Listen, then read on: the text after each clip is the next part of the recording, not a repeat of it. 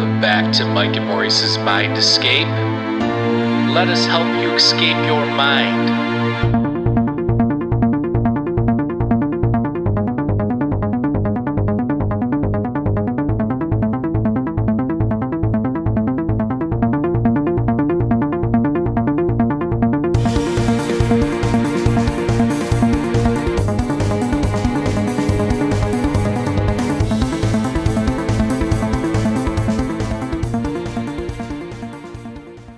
All right, folks, welcome back to Mike and Maurice's Mind Escape. We have episode number 130 today. We are joined by our guest, Dr. Gregory Little. Dr. Little is a psychologist, an author, ancient mound researcher. We've had him on the show a couple times previously. You can check out his links down below. I have his website, freedomtochange.org. I have the link to his book, Denisovan Origins, which came out not that long ago. And I believe he is working on a new book. Is that correct? That is correct. Andrew Collins and I are co-authoring a book again. This is actually going back sort of to our roots. I actually started out in UFOs. That was my initial interest in all of this. And from UFOs, I unexpectedly got interested in Native American mounds. That got me into all sorts of other things. My initial interest in UFOs really had to do with Carl Jung, and Carl Jung's book, 1959, called Flying Saucers, A Modern Myth of Things Seen in the Sky. So that the new book is going into all of that. It is sort of Andrew's roots also. He started out in the UFO field. And then both of us got into ancient mysteries, and so we are trying to tie together many things. So yes, and I think we're going to talk about some UFO stuff this time, and plasmas, things that go bump in the night, and so on. So I'm ready. You guys are great, by the way. It's always a pleasure being on with you. I'm not sure how many shows that you do a month. Do you average like 4 a month or 5 a month? We try and do 2 a week, but lately I've been working on something, as I mentioned before. We're working on, me and my buddy, and Maurice a little too, are working on getting something out there, a platform. Like it's going to be an app. It's going to be a place where people can talk about these kinds of things, because more and more Excellent. On social media, you see things being taken down and stuff of that nature. Yeah. And, it's not going to be a place where people can just talk craziness. Hopefully there will be legitimacy and people can bring evidence-based hypotheses and theories and stuff like that forward and have interesting conversations about them. So, but yeah, we try and do like 2 a week, and okay, so very good. But yeah, you're interesting. You're pretty much our favorite guest and it's not to it's not to single you out. We love all of our guests, obviously. I mean, we've had some fascinating conversations, but I think you're just so easy to talk to. You have a lot of knowledge on this subject, and I like talking to people that are like big picture people that are kind of looking at all the different facets and stuff like that. So, well, I'm a big picture person, and thank you, Maurice, for my good connection. There it is. They like my connection. Yeah. I'm floating it in the air here. Very good. He is very crisp when we have him on, which we like. Well, yes. There is. I had thought a lot about this because I knew we were going to talk about UFOs, and I know you've had on Sean Cahill, is that his name? Yeah, great show. I watched that, man. More people, thousands of people need to be listening to that. He's a great dude. He's a really smart, He's interesting guy.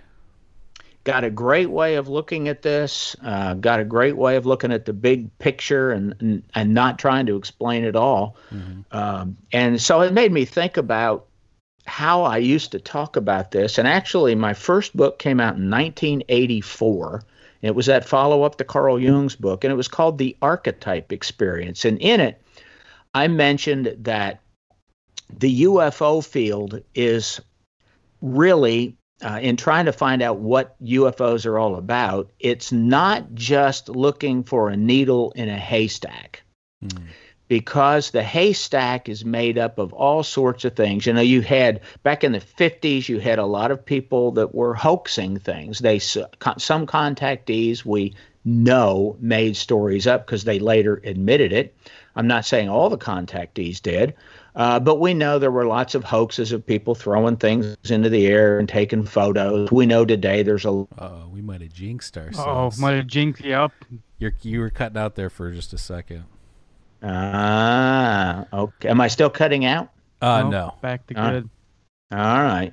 Well, the whole idea in this is that it's not just looking for a needle in a haystack, but it's looking for a needle in a haystack of needles. And that's really difficult to do. Imagine you have a haystack filled with needles and you want to find one particular needle, thinking that needle is the key to the whole thing. But it's not. There are lots of different keys in there, and it depends on what you want to look at and how you view the phenomenon as a whole. There are all kinds of factors at work. There's psychological stuff. There are some physical things going on. There's some electromagnetic things going on, and I guess that's where we're really going to go with this. I have never said that I believe nothing that we call UFOs is extraterrestrial. I don't know if any of it is. I know that the vast majority of it probably is not extraterrestrial. The vast majority of what we call UFOs are simply unknown lights. Lights in the sky, lights that come to the ground, lights that people interact with and have strange experiences with. So there's a lot of different things going on here. So it's possible that there are some extraterrestrials. It's possible that there is such a thing as ancient aliens. Carl Sagan, I think I said this last time I was on, Carl Sagan wrote an article in 1961 that came out in the journal Space and Science, and Sagan calculated that aliens had either visited Earth or done so remotely, meaning they sent artificial intelligence craft with maybe robots guiding them. Some 10,000 times was his calculations. And that was, again, 1961 that Sagan put that out. So that's like the possible. von Neumann probe kind of idea that Yeah. self-replicating probes, like once you get to a certain level of technology, these Yep. yeah. Exactly. It can replicate. Yeah. So when you say that, so you don't think anything, not like Roswell or nothing that's been here, in your opinion, has been extraterrestrial? Now, do you think that it's interdimensional, or like what do you think's going on? No, I think Roswell's been explained. And when you say that Roswell's not extraterrestrial and a spacecraft that crashed, people hate you that believe in the ET hypothesis. But I think that there may well have been some ET stuff, but I don't think that's the bulk of what we're seeing today, and I don't think it relates to what we are calling abductions, all of the mental phenomena that go on. Andrew believes that there is an interdimensional component. He goes into quantum mechanics. He talks about nonlinear causality. But I don't think we have to invoke other dimensions to explain some of it. Way back in the 70s, actually, I started looking into plasmas and plasma technology. And I really didn't get heavily, because I was in graduate school at the time, I had too much other stuff I had to do. But when I was working on that book, The Archetype Experience, I became aware of government repository libraries. They are mainly in major research universities. They're a closed section of the library, a locked section, and it's gigantic. The University of Memphis, which was then Memphis State University, is where I went to. And so I started going into there. As a graduate student, I was allowed access. And I just wandered around, and I was astonished. There were all these journals I'd never heard of, all these publications, governmental publications, and they were from the military. They were research studies sponsored by the U.S. government. And we're moving now into the 80s. In the 1980s, I became aware that there was a massive governmental studies going on that were investigating plasma technology that had been derived from what they found about UFOs. I came to the conclusion that around the late 70s to early 80s, whatever sections of the government were real, the scientific sections that were studying UFOs came to the conclusion that they were, in fact, they used the term UAP, of course, and I know you've heard of that, but they were some sort of aerial phenomenon that were related to plasmas. Sometimes they could be picked up on radar. When people got too close to them because of their powerful electromagnetic fields that are like a bubble around these plasma formations, people would have very bizarre mental experiences, which could be seeing a UFO, feeling that they were abducted, being paralyzed, getting facial burns that were radiation burns.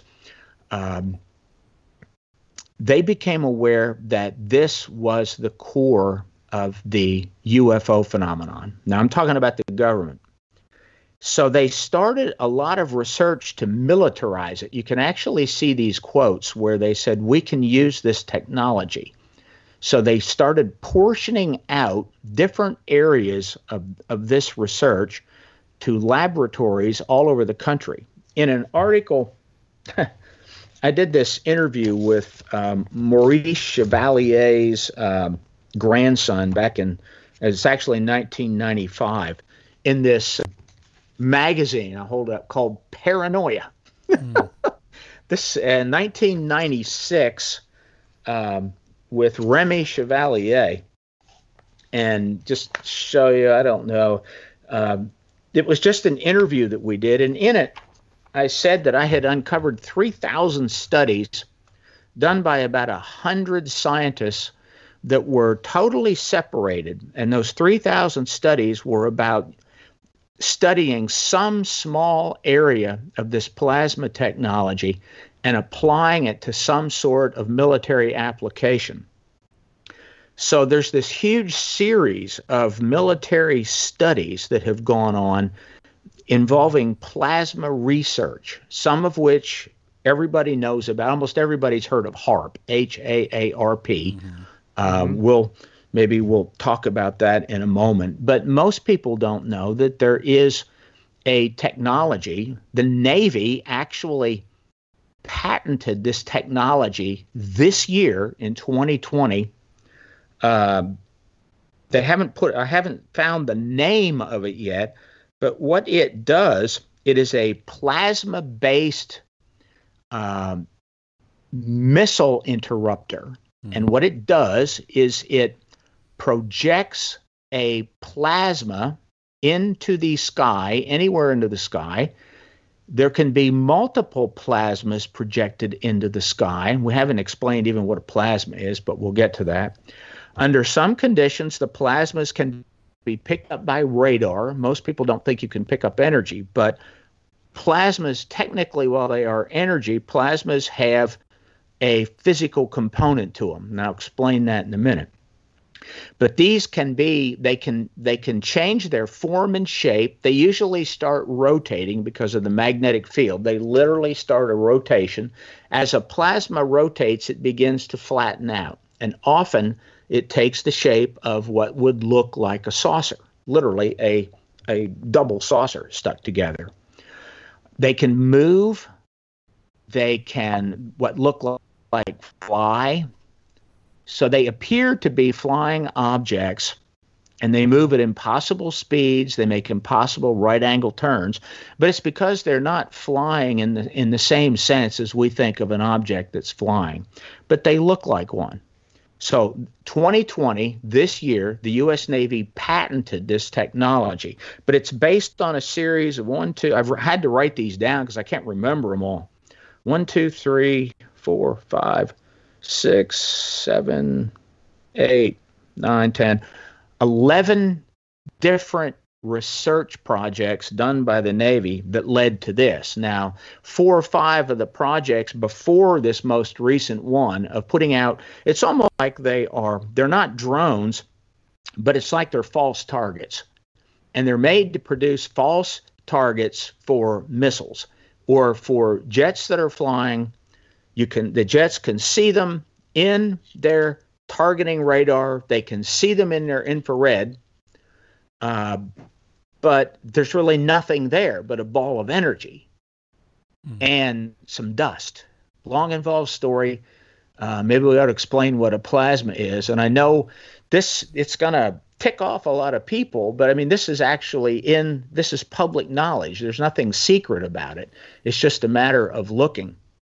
The Navy actually made a weird one about 2 years ago, 2018, and they have these strange acronyms for every one. They have one called PICKLE, a PEP, a PASS, a LIPE, and a SCUPPLES. I like that. And another one called IMPRESS. The SCUPPLES was done last year, SCUPLS, and it stands for Scalable Compact Ultra Short Pulse Laser System. And it's something that can be put into a Hummer, small like a Hummer, and they can drive this thing around, and it can create these plasmas anywhere within a mile or so and create a flash bang, multiple lights. It can actually burn people's skin. These are things made for crowd control and also for battlefield technology. Some of these will actually put words in your head. Now, I know you're familiar with Michael Persinger. He was right? You guys have heard of Persinger. I haven't. Okay. Michael Persinger is a neuropsychologist who was in Canada at Laurentian University. When I say this, you'll remember. He produced a device called the God Machine. It's been on lots of TV shows, and it was a helmet you put over your head. He actually took a football helmet, and then it had a lot of electrodes. You would go into a copper-shielded room that was acoustically soundproof, and then by focusing various electromagnetic fields or essentially a small plasma in different areas of the brain, you could have strange experiences. And in one of them, depending on the frequencies, people would claim they would meet God or an angel. That's why it was called the God Machine. Well, Persinger started this research in the 70s. He was one of the people that was doing a lot of the military research, again, at Laurentian University in Canada. He died 2 years ago. By the way, Persinger went to Canada to escape the draft. He was from Tennessee, went to the University of Tennessee, and during the Vietnam War, a lot of Americans who didn't want to go to war went to Canada. So anyway, Persinger developed a electromagnetic frequency where he could beam words into your head. The military actually has this now. It is fully operational. You can actually get on, you can go to Popular Mechanics and you can see some video of how this thing works. It works approximately a distance of 1 mile right now, the one that they've operationalized. So imagine there's this Hummer driving around, and on the top there is this what looks like an antenna, and it can point a certain area, and somebody a mile away, it can appear in front of them like a ball of light and speak to them. Wow. I mean, it sounds amazing. Or people will hear it in their head. They can actually beam it into their head. Persinger was doing this. It was in the mid-'80s that he developed this. Go ahead. You had a question. No, okay. So I was just going to say, so far, to me, it sounds like what you're saying is this: we acknowledged or found out that this plasma technology was a natural phenomena, and then you're saying that we tried to harness it and now are using it to some sort of... Well, we have harnessed it. Okay. We have harnessed some of it. It's easy to create. I don't believe that there's actually a guy named Albert Budden. This is all in this. All this stuff isn't in the book yet. I'm not sure we're going to put any of this military stuff in the book, but I am going to put in what I'm about to tell you. Back in 1994, I corresponded with a British guy named Albert Budden. Budden was talking about electromagnetic pollution that was appearing everywhere in the world, and he believed that it was causing an increase in obsessive-compulsive disorder and stress disorders, anxiety, ADHD is another example. He believed that the great increase we're seeing in attention deficit hyperactivity disorder was caused by all the electromagnetic pollution. And that all of that is in the book. Now, I was working on the same ideas that Budden had. Budden believed that all UFO phenomenon was electrical and electromagnetic in nature. It had no intelligence whatsoever. It was generated from natural earth energy, and with the increase in human-produced electromagnetic energy, that it was causing all these other mental aberrations. And that is one place where we differed dramatically. There is evidence that what we call naturally produced plasmas, they appear to have intelligence. Lots of evidence to that. Even physicists have said that these appear to have intelligence. The chairman of the physics department at Southeastern Missouri State University wrote a book in '87, and he said point blank that these plasmas that they were studying as UFOs at that time had intelligence. He didn't know how to explain it, but he said they're probably a form of life that we don't understand.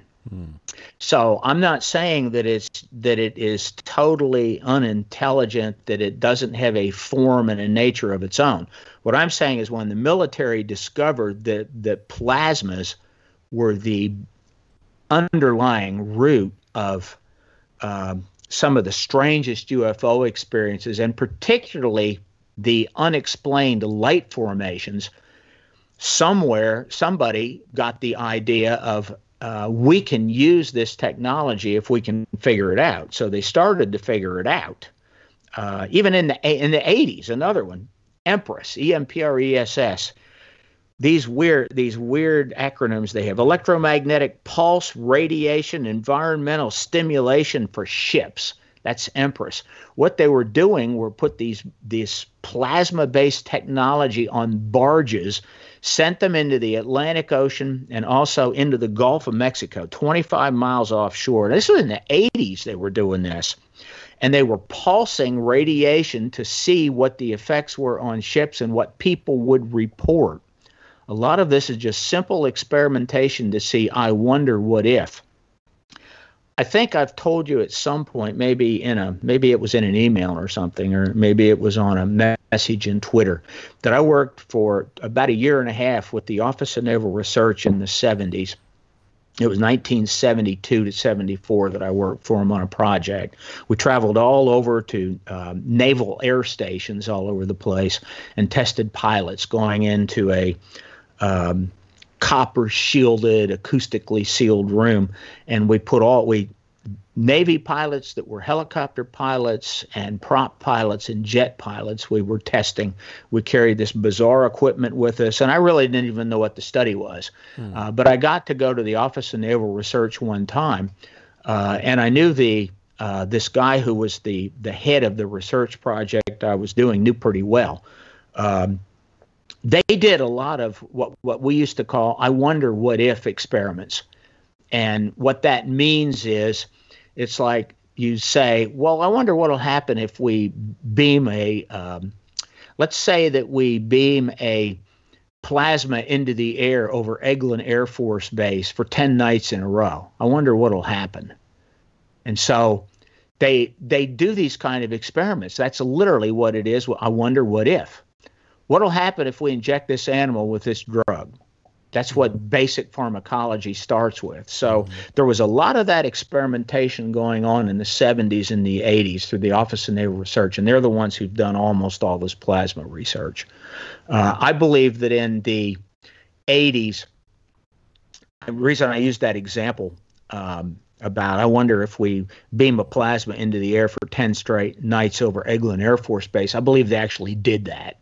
And I wrote about that in 1994 in a book called Grand Illusions. My wife and I actually saw the 10th night, got a picture of it. There were 104 people in Gulf Breeze at the time, including Ed Walters, who had written books about the Gulf Breeze UFOs. And it was directly over Eglin Air Force Base. The night before we were there, there was a Japanese film crew there filming a documentary, and actually counted the people and put that number in a book, 104 people in there. And they knew exactly what time the light was going to show. It was white to begin with, and it became red. It lasted almost exactly 1 minute. They even knew when it was going to turn out because it did the same thing 10 nights in a row. And it was just obvious to me. Eglin is very close to where ONR is, Office of Naval Research. And it was obvious to me that that's exactly what's going on. It was a I wonder what if experiment. And they were trying to see how they would react, what would be in the news. I actually looked around in the crowd because I suspected that there were some plants there from the Office of Naval Research trying to get some information or to find out behaviorally how people were reacting. So what's a plasma? Maybe I need to say that. A plasma, it's the fourth state of matter. Right. Everybody knows you have liquid and solid and gas. So the fourth state of matter is one that almost nobody learned when they were in school. If you're older, you just never heard about it. They just didn't talk about it because plasma physics wasn't known when I was in school or even in graduate school. There wasn't much known. A plasma is essentially a superheated ball of gas, but it's not gas entirely. When it superheats or ionizes, it becomes electrostatic and electromagnetic. So there's an electrostatic attraction in it. And so it begins pulling into it any dust or material that happens to be in the air at the time. And it becomes a charged ball that, again, it's superheated. That's why it's called ionized. So it's ionized air and the particles in the air. It looks like it's a ball of light. Depending on the frequency of the electromagnetic field, it can change colors. Depending on the strength it has, it can get large. If it has too much strength, it dissipates into a big burst of light. It just pops. And that actually is what happened with what they call Bubba. Bubba was the name of the light in Gulf Breeze. They actually had a nickname for it. You can look it up on the internet, Bubba and Gulf Breeze, and you'll see reports about this 10-day event that occurred down there. So plasmas can be formed with laser technology. It took some time for them to figure this out, but it's a pulsed laser because if you put too much energy into it, it will explode. And when I say explode, it's not like dynamite exploding. It's a big dissipation. It's a pop where the whole thing dissipates. Or it can be sustained with these pulses by putting a certain amount of energy into it. It can be moved from place to place by simply pulsing the energy and moving the laser. You can make the laser invisible by changing the frequency. The reason that most people think a laser is a visible beam of light, that's not always the case. It depends what the frequency is that the laser is on. That's what it boils down to. So there's energy involved. How much energy is the laser going to put into it? What the frequency is it pulsed or is it a steady beam? And how do you move it? And then whether or not it's picked up on radar depends upon how much the electrostatic magnetism is to pull in dust particles into it, or even water for that matter. It could pull into it and superheat water molecules. So then it would be picked up on radar. So that's a plasma. Plasmas occur, Earth lights are believed to be plasmas naturally occurring from tectonic strain. There's such a thing as volcanic Earth lights. They occur with volcanoes. Yeah, I was going to mention that. The piezoelectric effect. Yeah, I put together a super volcano like slideshow episode that we do when we don't have guests. Like we do these slideshow episodes, and I've been doing a lot of research into like super volcanoes and like Yellowstone and then like the Ring of Fire and that kind of stuff.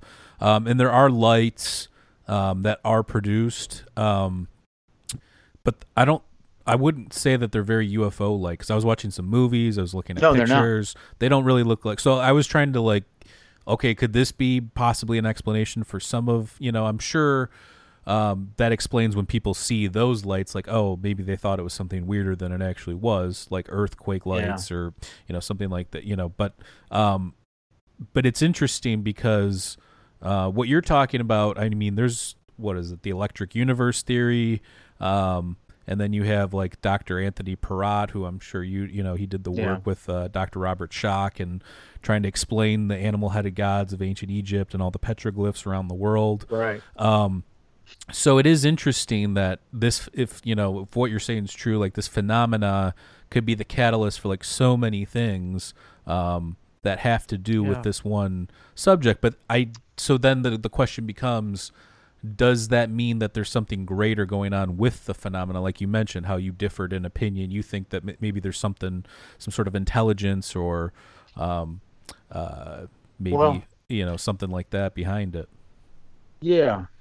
Okay, so this phenomenon with plasmas has been researched thoroughly, scientifically researched in two places. One of those is in Missouri by the Harley Rutledge and his research group at Southeastern Missouri State University back in the 70s. In the 80s, there was another large group that did research on the Yakima Indian Reservation, which is in Washington State. Okay, so in the 80s, I'm going to talk about Yakima for a minute. Starting in the 1960s, on this, it's a gigantic reservation. It has a lot of woods on it and a lot of trees. So there are all these fire outlooks on the tops of mountains, a whole bunch of them. They're manned by Native Americans. So they started reporting seeing these orange balls of light. And these orange balls of light would move around. They would drive out to try and see them, thinking they were fires. They weren't. Loads of reports. There's hundreds of these reports. The orange balls of lights then began to become orange and white, seen by more and more people. There is one particular ridge there where I've spent several nights actually with officials with the Washington state government. Long involved story, because I went there after the Yakima tribe closed off access to UFO researchers. They didn't want anybody else coming in. So I had to get special permission from Washington state, and then those officials were so interested in the phenomenon, they went out with me to sit there and watch for UFOs at night. We never saw any. Another story. But anyway, they set up all of these, scientists came in, this was in the 70s, with permission of the Yakima Reservation. They came in and they set up all these triangulations, and they found that most of the lights were coming from the same area. It is a long ridge called Toppenish, Toppenish. It has over 100 earthquake fault lines on it. And they would actually film some of these lights coming out of these fault lines. They're very visible on this ridge. And they'd watch them kind of tumbling down the sides. Now, that's not as interesting as what I'm about to tell you. There are Native Americans that live at the base of this ridge. And there's all these stories where people that lived there started making reports. These are all in newspaper reports, a lot of magazines. They're in books. Some of the scientists that were there wrote books about it. What the Native Americans reported was this. They would see these lights coming down, and then they would form sometimes into what looks like a saucer sitting on the ground or an object. They would report seeing beings, large beings, walking out of these objects. Sometimes children reported seeing 3 or 4 humanoid forms walking out of them and walking along the road. Others saw what appeared to be Bigfoot walking out of them. So it's not as simple as just seeing a light. Now, these people were getting very close to these objects. So there was some sort of interaction. Going back to Michael Persinger, the guy I had mentioned in Canada, Persinger did a lot of research showing that there are brain areas directly affected by these the electromagnetic fields around plasmas, and they produce strange out-of-the-body experiences with an interaction of beings. There are a multitude of types, everything from traditional grays to the little people of Native American lore, to fairies, goblins, and even like Bigfoot. So My belief is that there is a sentence. I'm not even sure I can pronounce that correctly. That it has an intelligence and a consciousness of its own. Some of my belief comes from Native American lore about these beings and the lights. But anyway, that's just kind of a summary. I do believe that these are not just simple lights that are naturally produced. By the way, so calm down, folks. He does believe. He does believe. I will. But we're just trying to get to the truth of the matter here. Let's exhaust all options before we talk extraterrestrial, correct? I mean, that would be, if you're looking at it from like an objective, scientific, and I believe too, I believe that there's weirdness, I believe there's more to life, but you have to look at all these different things to kind of pick apart, and, if we're going to ever get some sort of technology or scientific explanation or proof, we have to start looking at it as such, and real scientists aren't going to really do this work because they're being fitted to do other things and objective things within certain fields, and whatever the case may be. But they're more interested in other things, or maybe it's too taboo still, or whatever the case may be. But to look at these things objectively, I think that's the way to look at it if you're really looking for truth. Obviously, anybody can believe anything. You can watch a documentary or a TV show and be convinced of anything. But even I was going to mention this too while we were talking about the lights and the earthquakes and the seismic activity and stuff. Have you seen Project Blue Book that was on History Channel? Yeah, I thought it was good. I thought it kind of did the whole phenomenon justice by showing that as close as you get, there's still something that's holding you back, and it's always this little bit of we're going to get the truth. Oh, wait, then there's this other piece that comes back and kind of debunks that, but then there's something else kind of pulling you, further along. So, but there's an episode on Skinwalker Ranch, and I know that there's the show right now on History Channel, and there's a lot of people talking about it and stuff. On Project Blue Book, they explained it as they were pumping gas, or like the same kind of gas that gets emitted through earthquakes and seismic activity, and that's what's causing the hallucinations. And there's actually precedent with that, with the ore of coal of Delphi, and the Greeks. Yeah, and they used to inhale the gases from the earth, and then hallucinate and go into an altered state. So something like that, I feel like that's a good explanation for that, because that area is very seismically active, and it's right near Yellowstone, or actually not that far. And most people don't even realize how big Yellowstone's that super volcano. Yeah, the cauldron. Well, there's a few of them. People, again, we're going to do an episode on it. But yeah, that whole area is very seismically active. There's a lot of weird stuff that goes on, I'm sure, from natural phenomena. But what do you think about that? As far as, do you think that there is truly paranormal things going on, or do you think that those could be naturally explained? No, I think it's all paranormal. I'm using what appears to be natural as part of the paranormal. It's all the same. Native Americans talked about it as part of the whole spiritual universe and the spiritual world, and it all has its own intelligence, its own consciousness. And I really believe that. I think that it all has its own sentence, and because there are natural phenomenon involved, we assume that it has no intelligence of its own, and that's an assumption that a lot of people make. I mean, I'm talking about plasmas, and this, that explains it. Doesn't. It goes way deeper than that. All I'm making the point here is that the military has weaponized and something that they found by studying UFOs, and I find that very interesting, and I find it weird enough that I'm not going to probably put any of that in this book, because it becomes a sideline to people. And when I say a sideline, it's like they get trapped on it and you start going down that path. Another good example, years ago, this guy named Augie Roberts, who was one of the first UFO guys ever around, he put out these picture books of early UFOs from the 20s, the 30s, the 40s, which he collected so many pictures. Roberts wrote a book review, and he said in it that imagine this giant puzzle that covers an enormous area, miles and miles, and there's pieces everywhere. And as you walk around it, you'll see a person putting a piece on, and they get so focused into that area, they never see that it's a gigantic puzzle. That's the UFO field. You can get into one area and so focused on that area, and you go, Eureka, I've got it. I've solved the puzzle. No, you haven't. You're in one little tiny part of it, and it's an illusion that you've solved it. You're in that one little piece, but it's gigantic.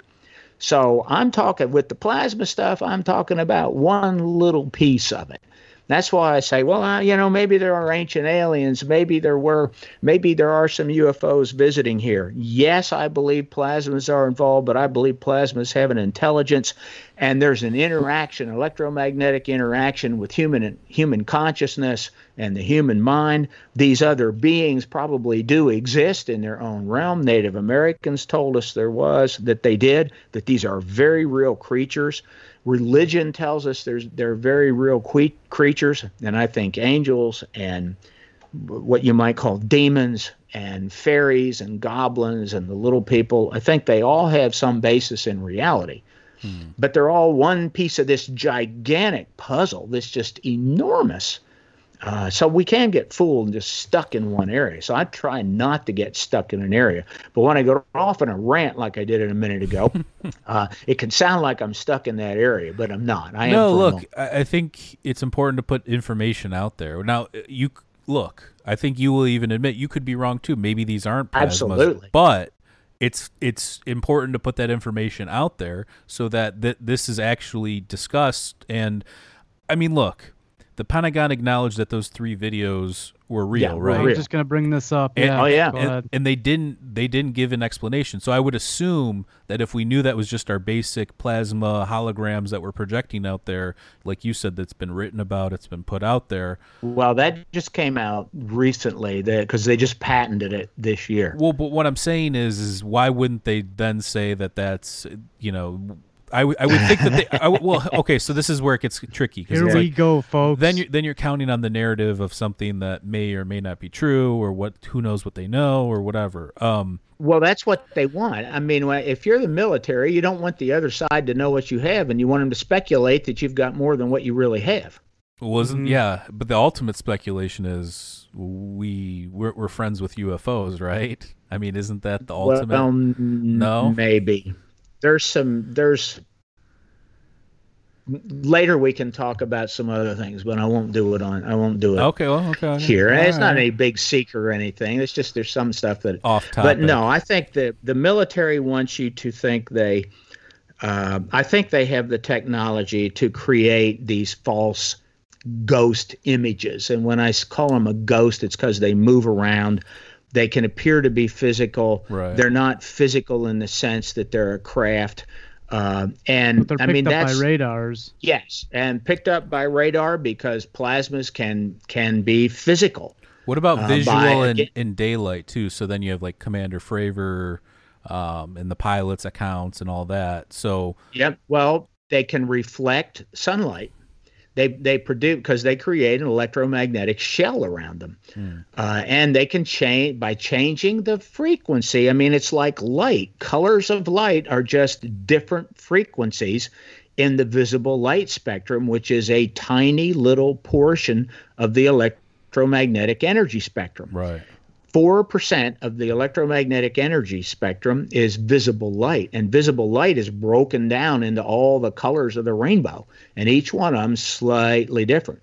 So UFOs can go through a big color change, and they can change many, many colors over a few moments in time, and that's just simply an alteration in their frequency. I mean, it sounds crazy in a way, right. But it's I don't think it is. So from your standpoint, it sounds like this whole thing, like you said, is just piece of this big paranormal puzzle. Almost like a Jacques Vallée Passport to Magonia or something along those lines. I'm actually rereading John Keel's Eighth Tower right now, and there's some stuff about this kind of stuff in there. Yes, there is. Keel is in this. I'll say this. John Keel is the first I ever saw to speculate that we are like an antenna, like a radio antenna. Mm-hmm. We are walking around through an electromagnetic world, and as we walk around, we absorb these electromagnetic signals, and this paranormal, whatever it is, the ultra-terrestrials are what he calls them in that book you're reading, that they are broadcasting, and we are like radios picking up the signals. Our brain is the antenna, and we are picking up the signals. Within the brain, we know we have magnetite. We know the pineal gland probably responds to it. Keel called that intelligence ultra-terrestrial because it was tied to the world, but it's beyond our comprehension, and that it does things that make no sense to us because it has a completely different kind of logic. We don't understand it. And that's even Native Americans said the same thing. They said that there's a primordial consciousness to the spiritual world that defies our comprehension. We cannot understand what the primordial consciousness of it is. We try to, but we all use our own belief system to do that. I will say this about Vallée. I spent hours with Jacques Vallée not many years ago. I think it was 2009. And he looked at me and said point blank, UFO, in his nice French accent, UFOs have absolutely nothing to do with plasmas. Now, that was back then. I don't know if he's changed his mind or not because I haven't talked to him since then. But plasma was a dirty word in ufology because Philip Klass, who was the ultimate UFO skeptic, came up with the plasma theory and said, they're just plasmas, and plasmas have no intelligence whatsoever, and people see the light, and that's that. And that is what Vallée tied the plasmas into.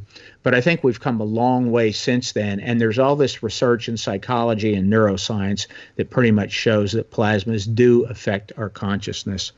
So I don't know. I don't know if I want to keep going on with plasmas here or not, because it's just one little puzzle, piece of this gigantic puzzle. Yeah, it's a huge puzzle. We can move on. But yeah, I think it's interesting. Like you said, we had Sean Cahill on, and I have no doubt that what he saw was 100% real.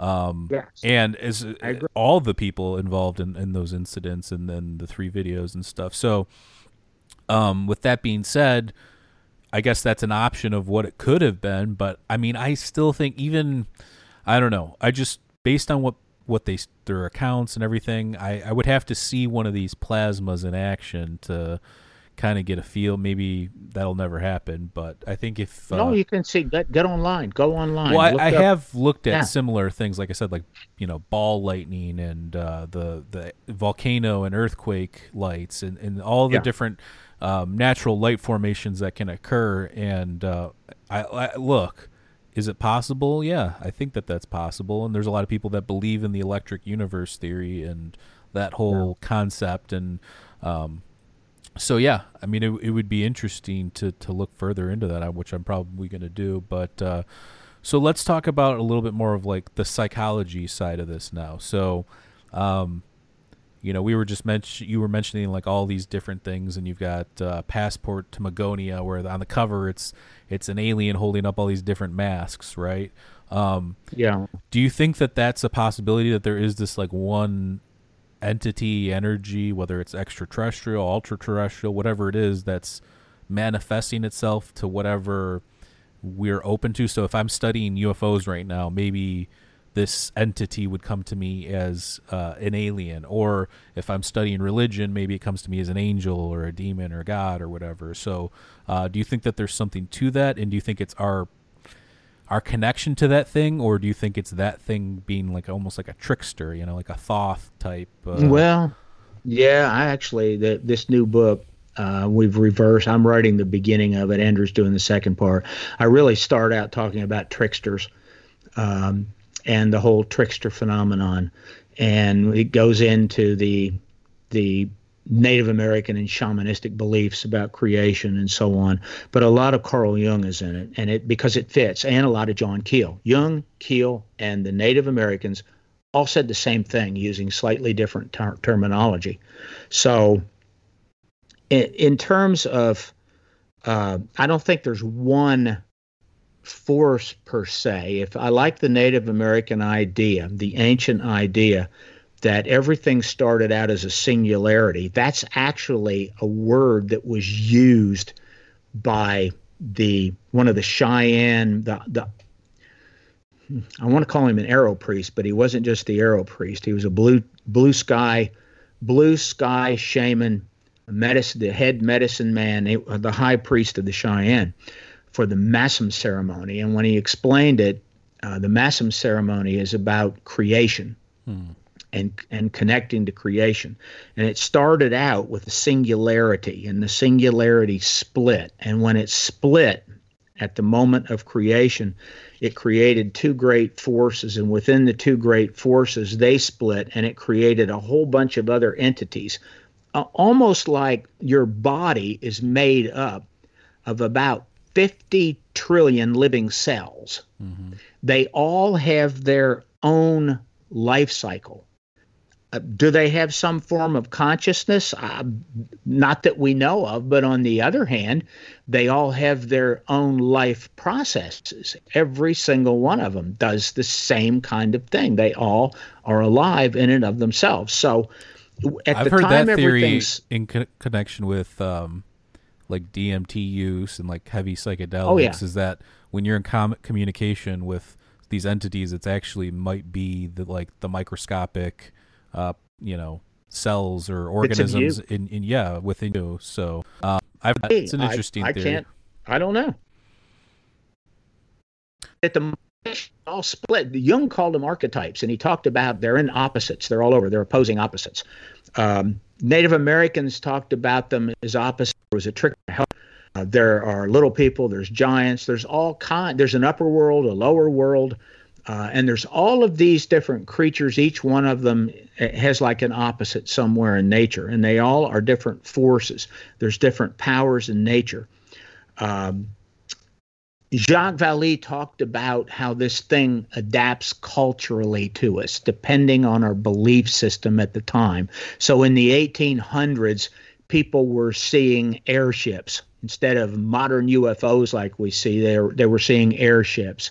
That was one of the examples that Vallée used, that it was adapting culturally to what people thought the future was going to look like. Do you think, though, that that's based on do you think that that's just how they could explain it, though? For instance, if an indigenous person never saw a boat approaching shore, how would they explain it? It would be a floating island or something along those lines. Exactly. They wouldn't have any context. So do you think that psychologically, the airship thing is specifically just because they didn't have the modern perception of what we have in terms of like a UFO and maybe better footage of it, kind of a thing?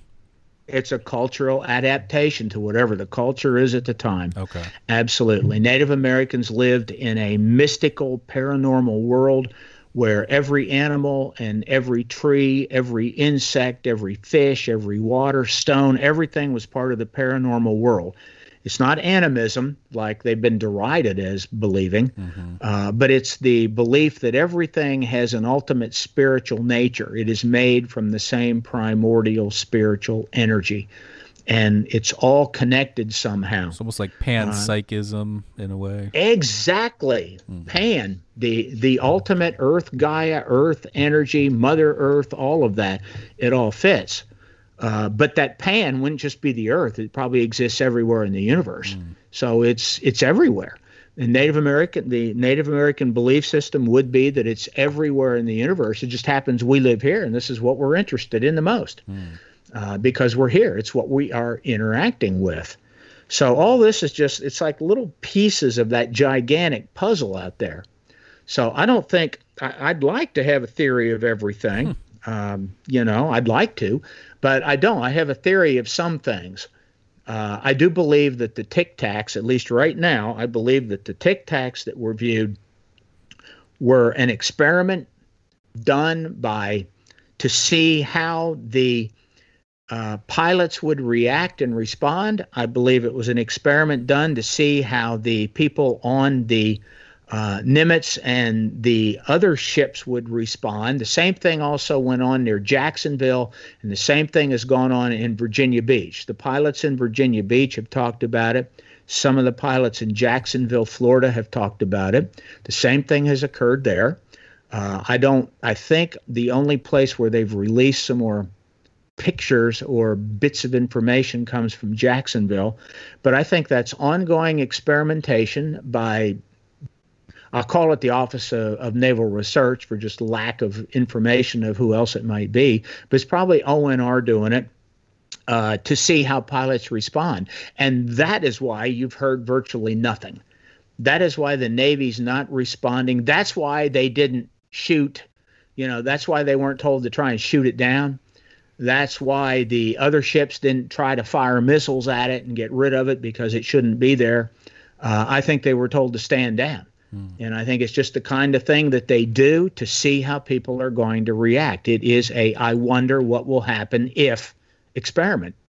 What will happen if they suddenly see this thing out there where it shouldn't be? What will the pilots do? How will they respond? That is what I believe. So then what? But that's just one piece. Yeah, but what about then?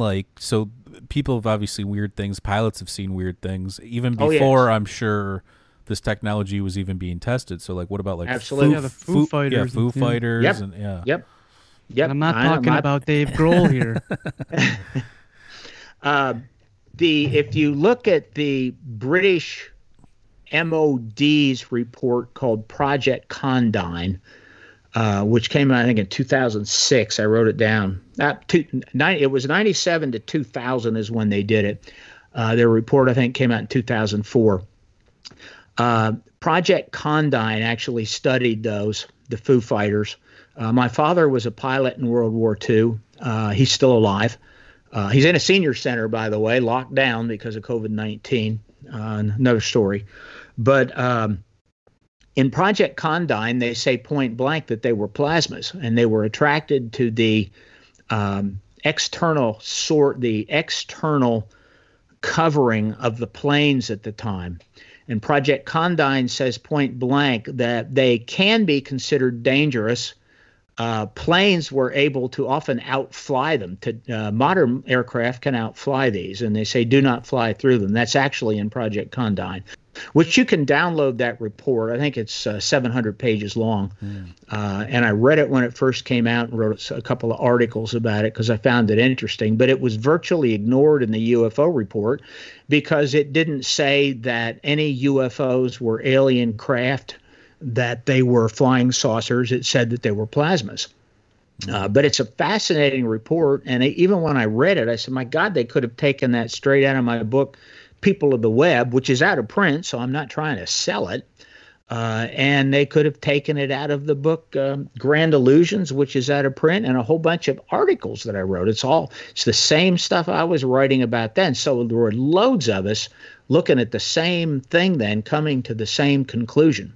But that's something you ought to look up. Project Condign, it's spelled Condign. That's for your listeners. Okay. Fascinating report. Just says they're plasmas, point blank. So is it possible, too, that maybe we were working on this stuff and that maybe, we know about all this, but maybe we haven't dialed it in the sense, maybe maybe what was seen was real, but we are still doing I'm just trying to gauge here what I guess I understand what you're saying about the plasmas and the reasoning behind it and all that stuff. But I'm just trying to understand. So there's been weird stuff seen forever.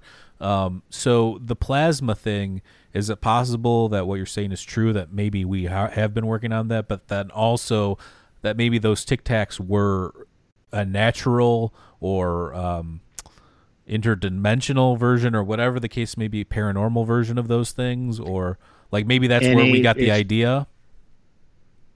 Well, I think we got the idea from Project Condign and all the ones before it. I mean, there's all these phased plasma burst machines, and all of this is well known. I'm looking at a list of about 12 different Navy projects on using plasmas, and I think they got all that from the early UFOs. As far as what's possible, yes, anything is possible. I think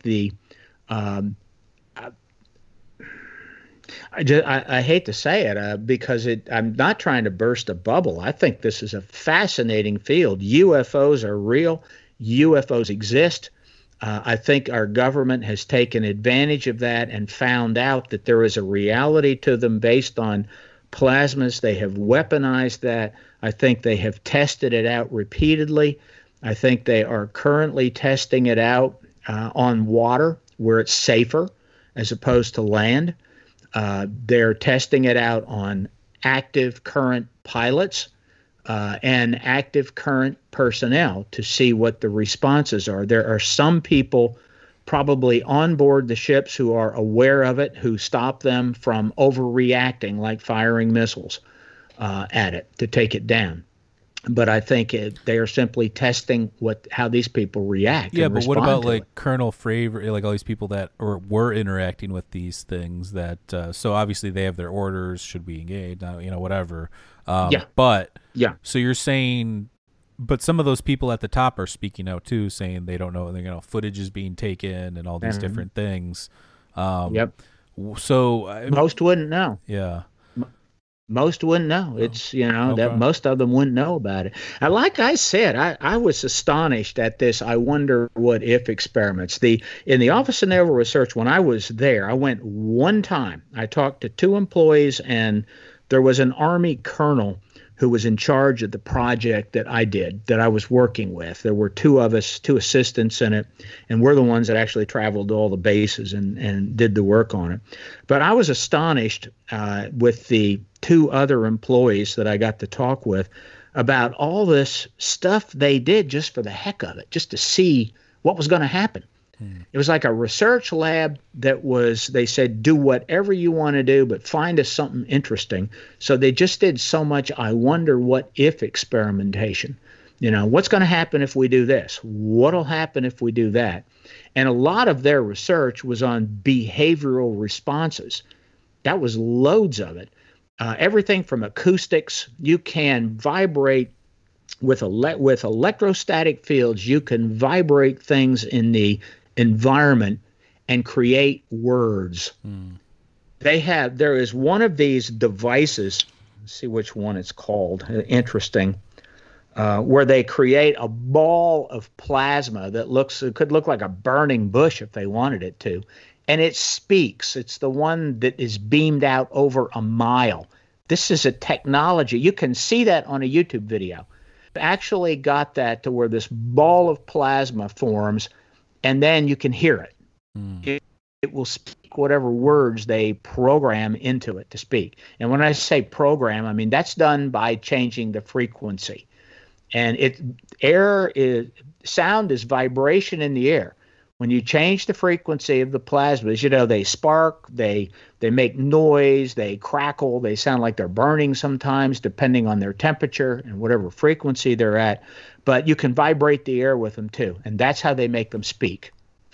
No, it's bizarre. No, it's absolutely bizarre. I believe it. I would like to see all this technology is out there. Yeah, I would like to see testing then too with altered states with plasma. Some sort of plasma connection. If they can, somebody smoke DMT and then interact with plasma, or somebody meditate, or whatever the case may be, because there have been people that have speculated too that this is some byproduct of that, some sort of like consciousness related thing where maybe the things are being projected, and you've got great remote viewers of all like Ingo Swann and all those people. So I would like to see something with that too, because if what you're saying, that would be a good experiment to see, that you're saying that there's something to this plasma, that it's not just a natural phenomena, that there's more to it, than to create an experiment where somebody's interacting with it and seeing if it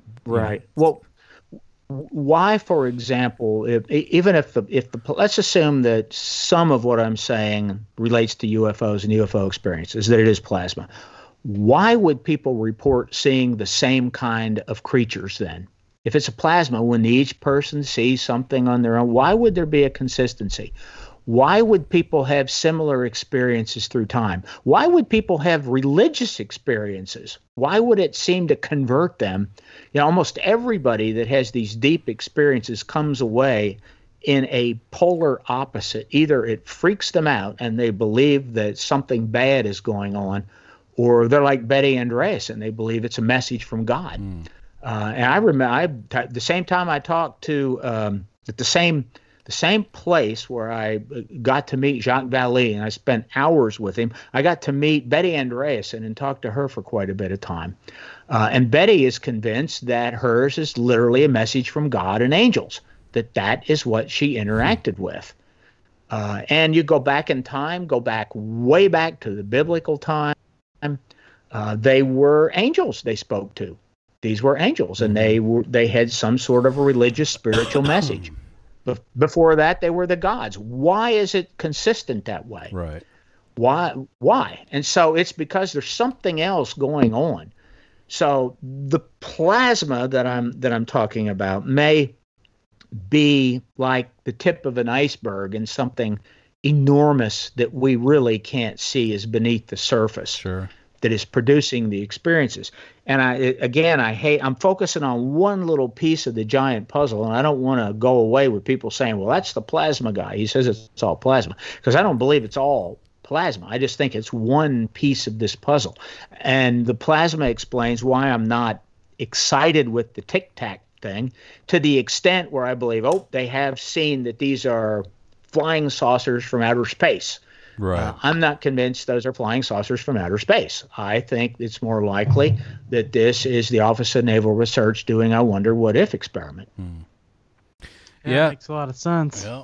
And you do look, like we said before, I mean, I don't know enough about this plasma thing to be like, oh, for sure this is what it is. But based on what you're saying, it does seem like it should be at least equated into the situation, and then researched a little bit more, or looked into a little bit more from other people that are really getting their hands dirty on this stuff. So I think that, again, what you're saying makes sense. But part of me thinks, though, that there's obviously more, like you're saying also, too, that this is a big puzzle. There's more layers to this. And even if you figure this out, well, then there's going to be other weird things that we can't explain. And it's always this, like, perpetual... Yep. We can't grasp it. It's just within our, just without, or just beyond our reach. And I think that's why people love this topic too, because there is so many layers. And when you think you found something out, then you realize, you might be wrong, and then something else pops up, and it's just this whack-a-mole of what's going on. We love a good mystery. Yeah. We know whack-a-mole. I love it. Is whack-a-mole. As soon as you hit one part of it, that's it. You're right. Yeah. It is a whack-a-mole. And what it implies is that there's some, even when you do the whack-a-mole thing, what we forget is there's something under it. It's not just that it's like something's popping up in reality over and over in different areas, but there's something under it all. And the assumption is there's some underlying connection there. All things are connected.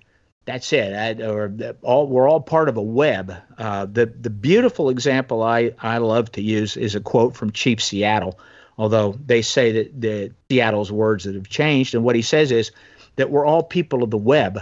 And what he's saying is it's like a spider's web, that if you touch a part of a spider's web and you vibrate one part, it all vibrates. Everything connects to everything else. So if you're dealing with one little piece of a spider's web, you don't realize that it's somewhere else too. This is Andrew's part. Andrew thinks that there's some sort of interdimensional thing at work here. I just don't have to invoke that in the part that I'm looking at. I don't invoke the interdimensional, because then it gets really weird. The web right now. The web thing is an Eastern idea too. The web of Indra, from Hinduism and that kind of stuff. So the Vedas. When you look at this phenomenon, though, and do you think that it happens for a reason? Meaning that, like, you look at our psychology. Do you think that we're playing this game, this big trick on ourselves? Or do you think that this is pushing us along to some sort of, or for some sort of reason that we're just unaware of at this point? Well, I don't think it's a trick.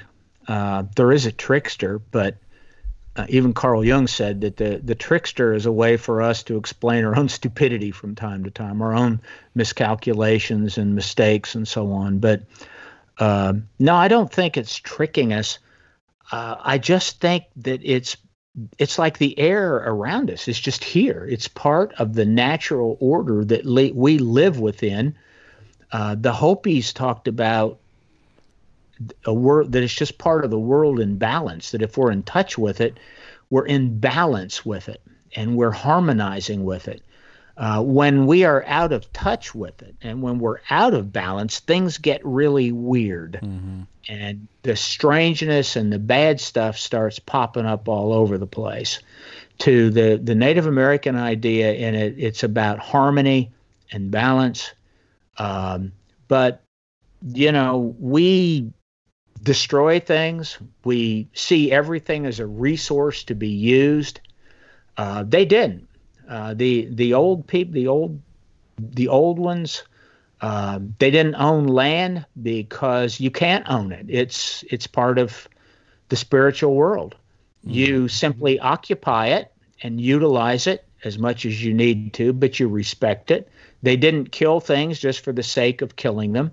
They didn't overkill things. They only got what they needed and they had to have, and they held everything in reverence, and we don't. So I see it as the world is sort of spinning out of balance. We're doing it to ourselves. There probably are too many people in the world.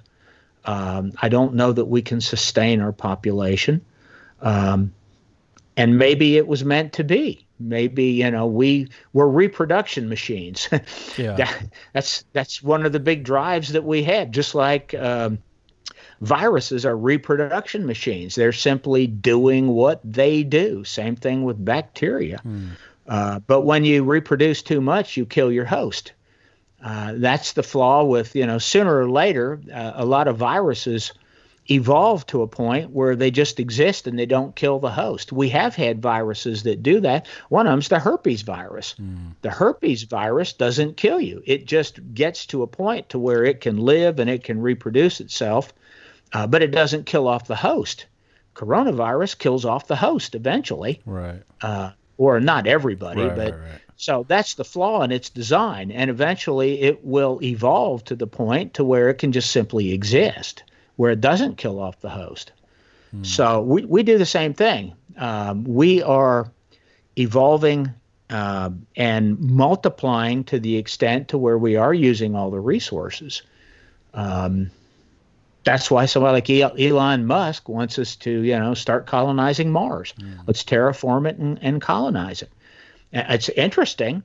I won't be around to see it. Place. Well, yeah, maybe we already did. Yeah, that's one of the theories, thing. right? There's a lot of UFO people right. I don't know. So, yeah. But that balance thing makes a lot of sense because, like, World War II, well, according to a lot of people, that's when a lot of this stuff was popping up, with the nuclear bombs and stuff. So that kind of stays in line with the balance thing. Obviously, the world was very out of balance at that point. And that was Carl Jung's book. He really talked a lot about that. At the end of World War II, people started realizing that we could destroy ourselves with nuclear weapons. That was Jung's thing. And that when we look to the skies, we look for salvation. And we projected an archetype, the mandala archetype. This is pure Jung. We projected this archetype on objects that were seen in the sky, and this archetype symbolized wholeness and salvation. That is the mandala. Mandala is a disc. And that was Jung's primary idea, that people saw salvation in the sky. That's what most of the contactees said. The contactees, this large group of 40 or 50 people, starting in the late 40s, but went through the 50s and 60s, said that a spaceship landed in front of them, and generally some Nordics walked out and told them they were here because Earthlings were going to destroy themselves and we needed to take care of the planet and so on. But that's what Jung said all that was about, that we were looking for salvation from the sky, salvation from extraterrestrials. So I don't know if all that's true or not. Yeah. I like Jung's ideas. Yeah. I mean, I think that we all want to be, the idea that this is one and done, and you're here and you live and then you die and that's it. You cease to exist. I think that most people want to believe that there's more, whether it's a sky daddy or aliens or something with higher knowledge, right? Because I think that's what most people even think within the UFO, that somebody knows something. But in my personal opinion, from talking, doing all these interviews and research, and I feel like maybe they don't know as much as that's like this idea that there's this, the private sectors, they have all the answers or whatever. I don't think that that's true. Yeah. I think that maybe they have better data, or they do more experiments, like you were mentioning. They just try different things and see if there's anything to it, kind of a thing.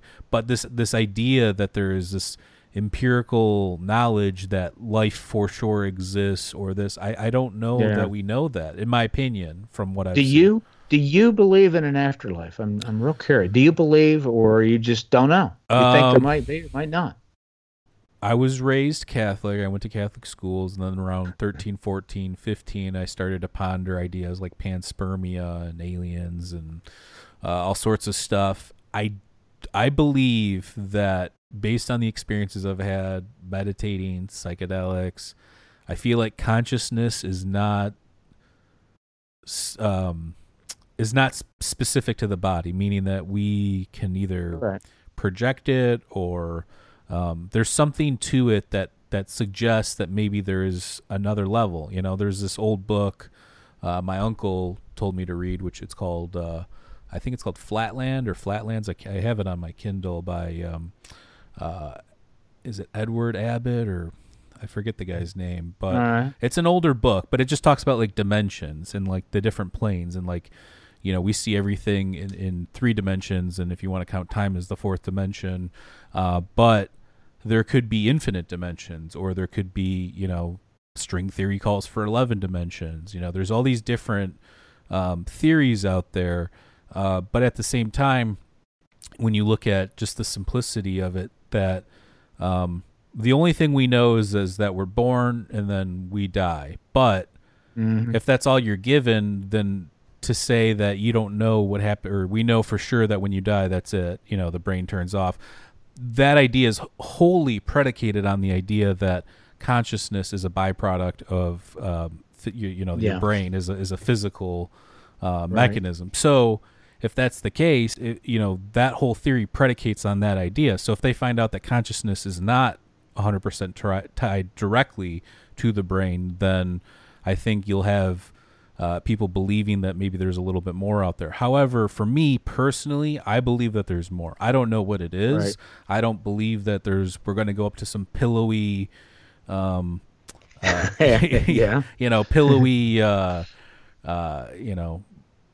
beautiful, shimmering, cloud city, type of a thing. But again, maybe that there's different levels, or maybe our energy gets recycled. There's a lot of evidence for reincarnation as well. So what does that mean? So I guess what I think is I'm open, but I'm open to the idea that if one of or two of these things exist, I think they can all coexist together. That maybe while you have the UFO thing as all these different pieces of a puzzle, it could be the same thing for consciousness, or like our existence or our purpose or whatever, in the sense that, this is just part of the puzzle, or maybe just the beginning, or maybe we're infant souls at this point, and this was the jumping off point for what's to come, or something like that. Maurice, do you believe in something after? Yes, I do. That's it? That simple. Okay.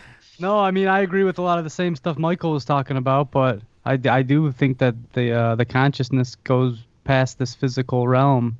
Now, what that means, I don't know. That's kind of what this podcast has been predicated on, is trying to figure out what's out there. But maybe we'll never know. Maybe our brains aren't even able to handle that. But I think there's more to it. I guess I'll just leave it at that. Okay. There was just a paper. What about you?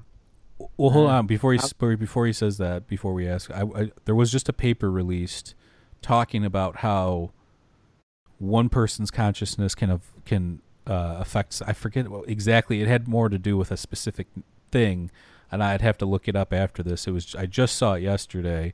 They did an experiment, and one person's consciousness was able to affect another person's consciousness remotely. I don't remember the specifics of it. I'd have to go back and look. But so when you look at that as if science is looking into these things and finding connections now, I think that they're going to be on track with what a lot of us have been talking about for a while now. So Persinger did a lot of research in that, and consciousness, one person affecting another. Actually, in different labs, he was working with other labs. So a person would go into a copper-shielded Faraday cage, acoustically sealed, in Canada, and then somebody would go in one, say, in Florida, and then they would do one thing to one of the people, and it would happen to the other one. That's all. That's written up. If you look up Michael Persinger, you can actually find a list of his studies and then links to almost every one of them. All of them are published in peer-reviewed journals. Persinger actually referenced my work in this several times in his back, and I was very pleased with that. But Persinger actually started the tectonic strain theory. Persinger did not believe that any of this had a consciousness, that it was just plasmas, that it was just ball lightning or whatever, and that it's just basic neurological processes being affected by electromagnetic fields, which are what comes out of plasmas. So anyway. So there you say, though, we're living, breathing magic. We're having this conversation through a thing, a device, technology that somebody created that if we were to get wiped out, would they even know where to begin with recreating that? So, absolutely you look at like the ancient civilization aspect of things, and then you look at, it's tough to realize that we are literally stardust that has evolved into these creatures that manipulate and can even navigate the universe. So when you think this stuff's magic to me, when you think about it like that, it's like it's hard to just say, oh well, this is what it is and this is who we are and we just gotta make the best of it, and I think that's depressing in a certain way, right? I mean, you're a psychologist. It's depressing in the sense that if you believe that this is all there is, the people that I talk to that like hardcore materialists or reductionists or just people that only think in terms of this and then that's it, and they have a very like depressing take on it. And then the ones that see themselves as optimistic, oh, I'm an optimistic atheist and this is just our calling and we just have to be the best people that we can. You look at like Plato and Socrates was even saying that this idea that natural physics, when the Ionian physicists came into the picture, that it's dangerous because you're taking almost like ethics and morality out of the picture without by saying that there's nothing more to life than just this physical world. So I don't know. So do you think that there's more to life, like an afterlife, or what's your thoughts on that? Well, I have gone back and forth many times. I had one of my most depressing times was when it was when I was working for the Office of Naval Research in this project and a graduate student in psychology. I had come to believe, when I thoroughly believed that when you're dead, you're dead, and that everything is biological, everything is neurological, everything boils down to biochemical reactions in the brain. I had a series of dreams that were horribly depressing, and I came out of them realizing that belief was wrong, which was strange. So I hit this low point, believing everything is physical, which is pretty much what, that is kind of what you're taught when you go into sciences, particularly biology and biochemistry and neurology, that it all ends at death. So there was a time when I believed that. Then I got interested in things like Edgar Cayce, which we've talked about before, Native American stuff, UFOs, everything else, and the universe is a lot bigger than this physical science would lead you to believe that it is.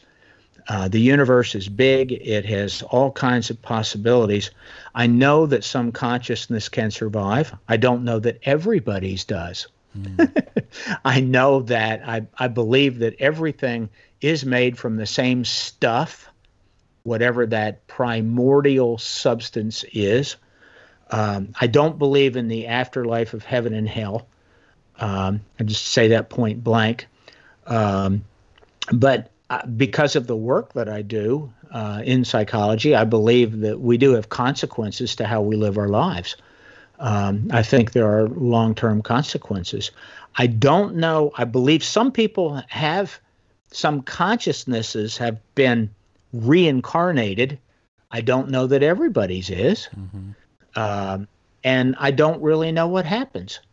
That's kind of what I believe. I think there is good evidence that some people appear to have reincarnated, and some consciousness appears to extend beyond physical life. And I know that it's a very weird universe. We are like antennas moving through this electromagnetic energy field, and I use that term on purpose. Carl Jung called it, he called it a psychic spectrum. That the electromagnetic energy spectrum is a psychic spectrum that we exist in. That was in his UFO book too, his book on flying saucers, which is the same thing that John Keel said, and the same thing the Native American said. So I'm not really answering. I'm saying I don't know what I believe. I have all possibilities open, but I do believe that there are some people, there's very good evidence that some people have in fact reincarnated, and very good evidence that some consciousness in some circumstances has continued on, and that consciousness can in fact communicate over vast distances instantaneously. And that tells me there's something else that we're not seeing. It is a massive puzzle. That puzzle is it's probably covering the entire Earth. And you can get trapped looking at any area. So some famous accounts are like Dorothy Eady, the woman who felt she was a reincarnation of a pre-dynastic Egyptian order or something along those lines. She thought she was, somehow connected to that. And then, though the story's weird, you have to go check it out, but she actually helped a lot of Egyptologists find temples and archaeological sites that she would have had no way of knowing where these things were, because this is just based on her believing she lived this previous life. And it's actually really fascinating. It's one of the more believable ones, in my opinion. And it's interesting because it has to do with ancient Egypt, who were pretty much, who knows? They might have known a lot more than we know in terms of death and that kind of stuff. But in terms of that, so you have Dorothy Eady, you have that little kid who was having dreams that he was a pilot in the South Pacific during World War II and could remember the plane, and then they went and found out that this was an actual guy and a real plane that went down and all sorts of stuff. So that's a famous one. There's a famous Indian girl story where she was reincarnated like a couple villages over, and then she went and met with the family. So there's a lot of those that you can look up that do have credibility to them, and people have verified that this is real based on families meeting this new soul supposedly, but it's really this reincarnated soul. So there's that. But I think last time you were on, maybe it was the first time, I don't know, I talked to you about the psychology of thinking about these things in terms of I feel like I'm always learning something new, and when I learn something new, it kind of detracts from other things that I was excited about. You know what I'm saying? And then so you're doing this dance where it's like I want to believe, but then there's evidence to debunk that. But then it is that whack-a-mole effect. But then that correlates into what we're talking about, like life and death. Do you believe that there's more to life? Do you believe that something happens when we die, kind of a thing? And I think if you're being true to yourself, you do have to do the seesaw thing. However, there is something about believing that I can't really put my finger on, that when I have believed in things, there's some synergistic effect that happens within life where things get rolling and things are good, and you feel good, and maybe that's just the idea that you're taking some of the load off your own shoulders, kind of a thing. Maybe it's, I don't even know, but there's something about it that feels better. So when I was talking about like materialist and reductionist being kind of depressing to listen to and talk about these things, that's kind of where I'm going with it, where it's almost like it's better, even if it doesn't exist, it might be better to believe in something greater in the sense that it just gives you that purpose, or the telos or something along those lines. A better life. It gives you a better life, Yeah. more enjoyable life. Well, if you, I think one of the quotes that I used before was really from John Keel. The Mothman Prophecies talked about it slightly, the movie and in his book, but it is this. If you notice this other side, it notices you. You noticed it, and it noticed you. And I think that works in many different ways. And Jung talked about synchronicity, that synchronicity is a meaningful coincidence. Well, what causes it? Well, it's getting in touch with something, and synchronicity starts happening, which means you start noticing things you normally wouldn't notice. That's really what synchronicity is about, because coincidences happen every second of your life. A coincidence is one event and another happens. They happen every second of your life. Meaningful coincidences, which is synchronicity, means you notice these two seemingly unrelated events and that they have some sort of meaning to you. Right. So I think that noticing this other side of life, or this other purpose, noticing this giant puzzle, gives us meaning, and it begins to make us aware of all the coincidences out there in this universe. And that in and of itself gives us a lot of meaning. It makes our lives more interesting, and it makes everything more important to us. A lot of people that don't believe in anything, all skeptics, they're pretty miserable people. There's not much in life that has any meaning. Nothing has any lasting meaning. If you believe that when you're dead, there is no such thing as lasting meaning. Right. Because even if you say, well, I'm going to do this for my kids, well, they're going to be dead.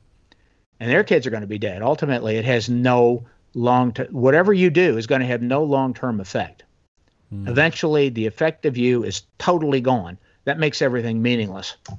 So I just think that noticing all this stuff, being involved in it, believing that there is something deeper than just what we can see, I think it gives us meaning.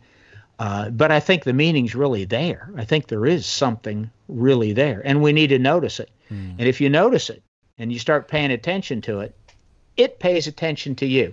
The risk is if you get trapped looking at one little area. Yeah, I'm kind of in a rut myself right now. It's not even a rut. It's so starting this podcast, we started out with the very most mystical and paranormal and fringe explanations for things, and that's where we started running.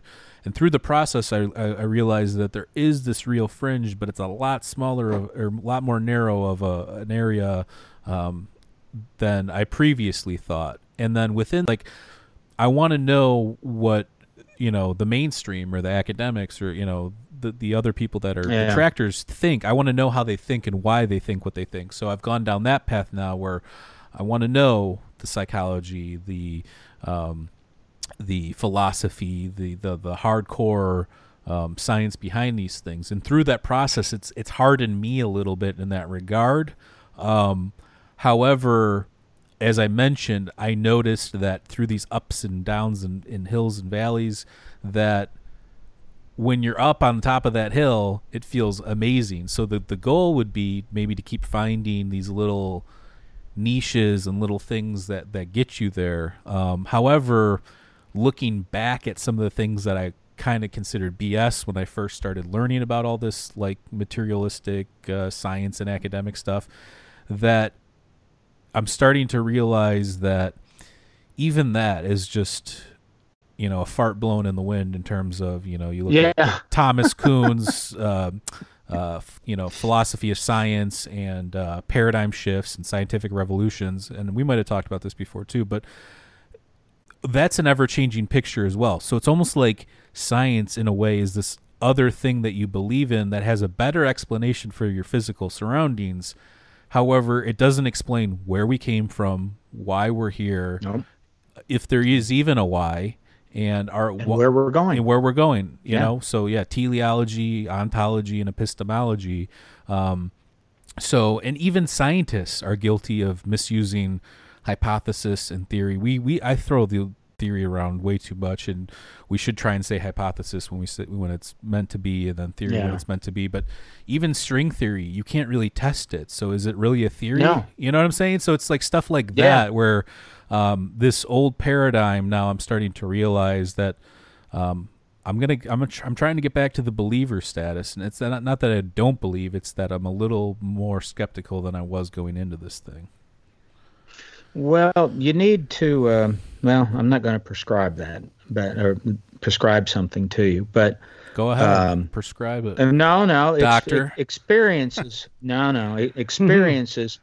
It seems every time that I have gotten hit a low point, I have had some sort of experience. It's generally spontaneous. I don't bring it on.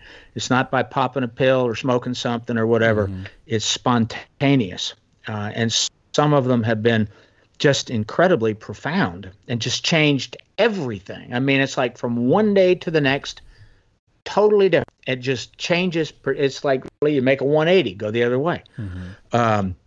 And so you seek out an experience. I mean, that Native Americans did that. The Vision Quest, different things that they did. They sought an experience, and the experience connected them to the whole. One of the things that I wanted to mention here, when you were talking about reductionism and science and all that, I've wrote a letter to a local newspaper here in Memphis because people were talking about science, the coronavirus thing, and science. Mm-hmm. Okay, and that we're driven by science. We're going to be driven by data and science, and they're talking about science like it is the Catholic Church speaking in the old times. Well, the church says this, or God says this, or our religion says this, because science isn't really who's speaking to us. It is somebody who calls themselves a scientist who is looking at numbers or data and then giving their interpretation. Mm-hmm. It's not like they're giving us the exact weight of an object or the speed of sound or telling us the distance to the sun or distance to the moon. It's not that kind of science. It's somebody giving us an opinion based upon their observations. And that's what we're doing. We're giving opinions based upon our observations. There's nothing wrong with that. But when you start saying, oh, well, this is science, you're acting like science is totally factual, that it is giving you ultimate truth.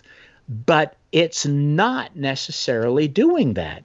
They're simply giving opinions. The person that says there is no life after death is not telling you anything factual. They're saying that in their opinion, there's no data that indicates it. Right. But there's no data that says it's not true either. It's just they can't find the data. They say there's that things we can't measure. Is right. They would say it's anecdotal or subjective. But that's better than what they put. Well, right. But I'm saying, okay, so for instance, data. I'm on some like near-death experience forums and stuff. I find that topic very interesting. Yeah.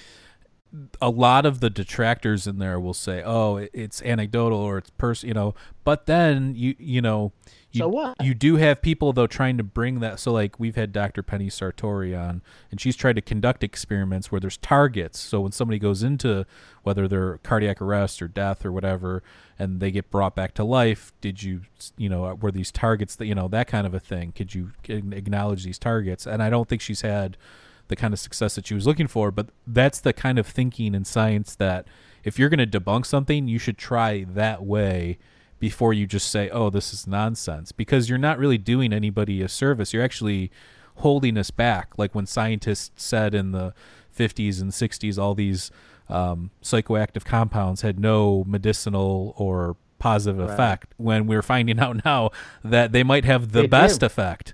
I think MAPS just came out with a thing. They've had 90% success with PTSD and MDMA. It's like, okay, well, why are these things, so it's that kind of thinking that holds us back from what's going on. And I do think that there are great scientists out there. I'm not trying to just shit on all scientists. I think there are credible scientists. There's a lot of cool scientists out there that we've had on this podcast doing cool things, cool experiments. But it's that idea that we, like what you're saying, that it's the end all be all. We must listen to them. They have all the answers. And that's it. They have opinions. Right. Their opinions are based upon numbers that they've somehow seen or calculated, but they're still predictions, and it's just not. I mean, I'm a scientist. I've published over 100 articles in scientific journals, but I'm aware that that's why you do statistics. They are simply ranges of possibilities, Right. and those ranges aren't absolutes. They're always just possibilities. Right.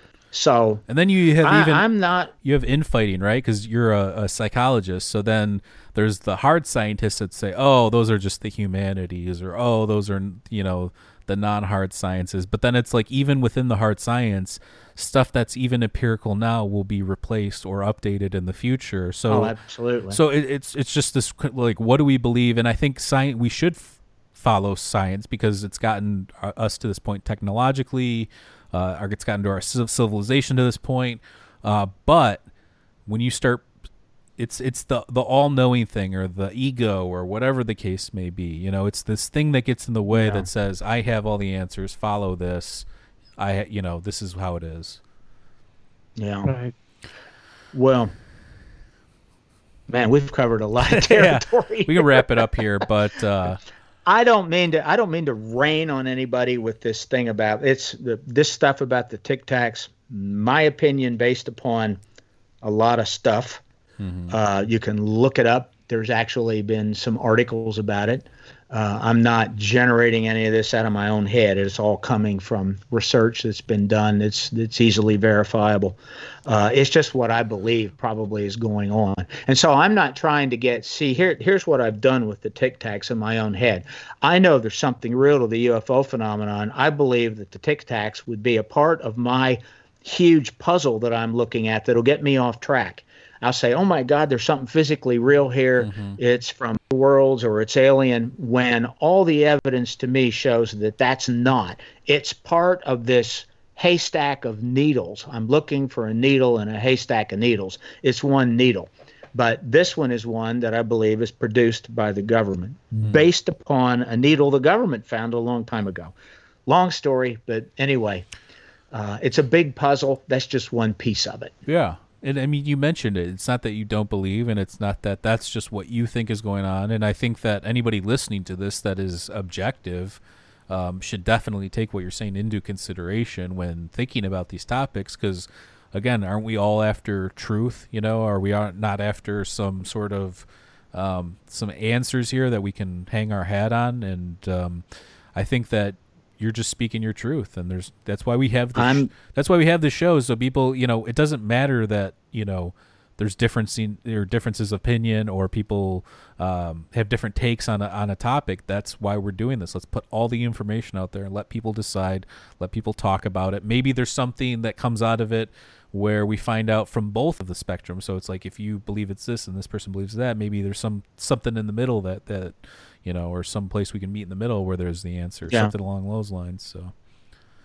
exactly. Well, thank you again for coming on. Again, you are one of our favorite people to talk to. You're a wealth of knowledge, and you cover a lot of different topics, and you understand the mind, which I think is important when discussing these topics.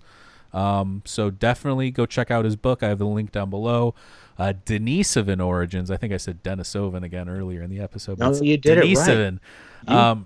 You nailed it. We're getting there. Denisovan Origins, and the link's down below. Also, freedomtochange.org is his website.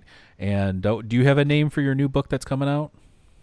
Right now, the tentative name, it'll be put up by Inner Traditions. We're working on a deadline. It's called Origin of the Gods. That is Andrew's thing. And the whole idea is, where did our whole idea of the gods come from, and these powers that be? That's what it is. We're searching for the origin of the gods. That's why I'm talking so much about Native Americans. It's also why UFOs fit into it. Yeah, beautiful. Next time we have you on, that's what we'll talk about too, because I know that's your expertise, right. And we haven't really focused on the ancient mounds yet, which we did a little bit in the Denisovan Origins episode, but we would like to get deep on that. But thank you again for mounds are cool. Yeah, thank you again for coming on, and we appreciate your time. Stay safe out there. We love everybody. You can check us out at. I updated our website and actually made a new website for us. It's mindescapepodcast.com. Please subscribe to our channel. If you're listening on Apple or Spotify, please subscribe.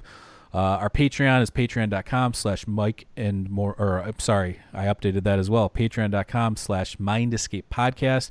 And we actually have something with Dr. Gregory up on there as well, so you can listen to him talk about Native American metaphysics, which is a very interesting topic. So, yes, it is. All right, folks. Thank you again, and you guys have a good day.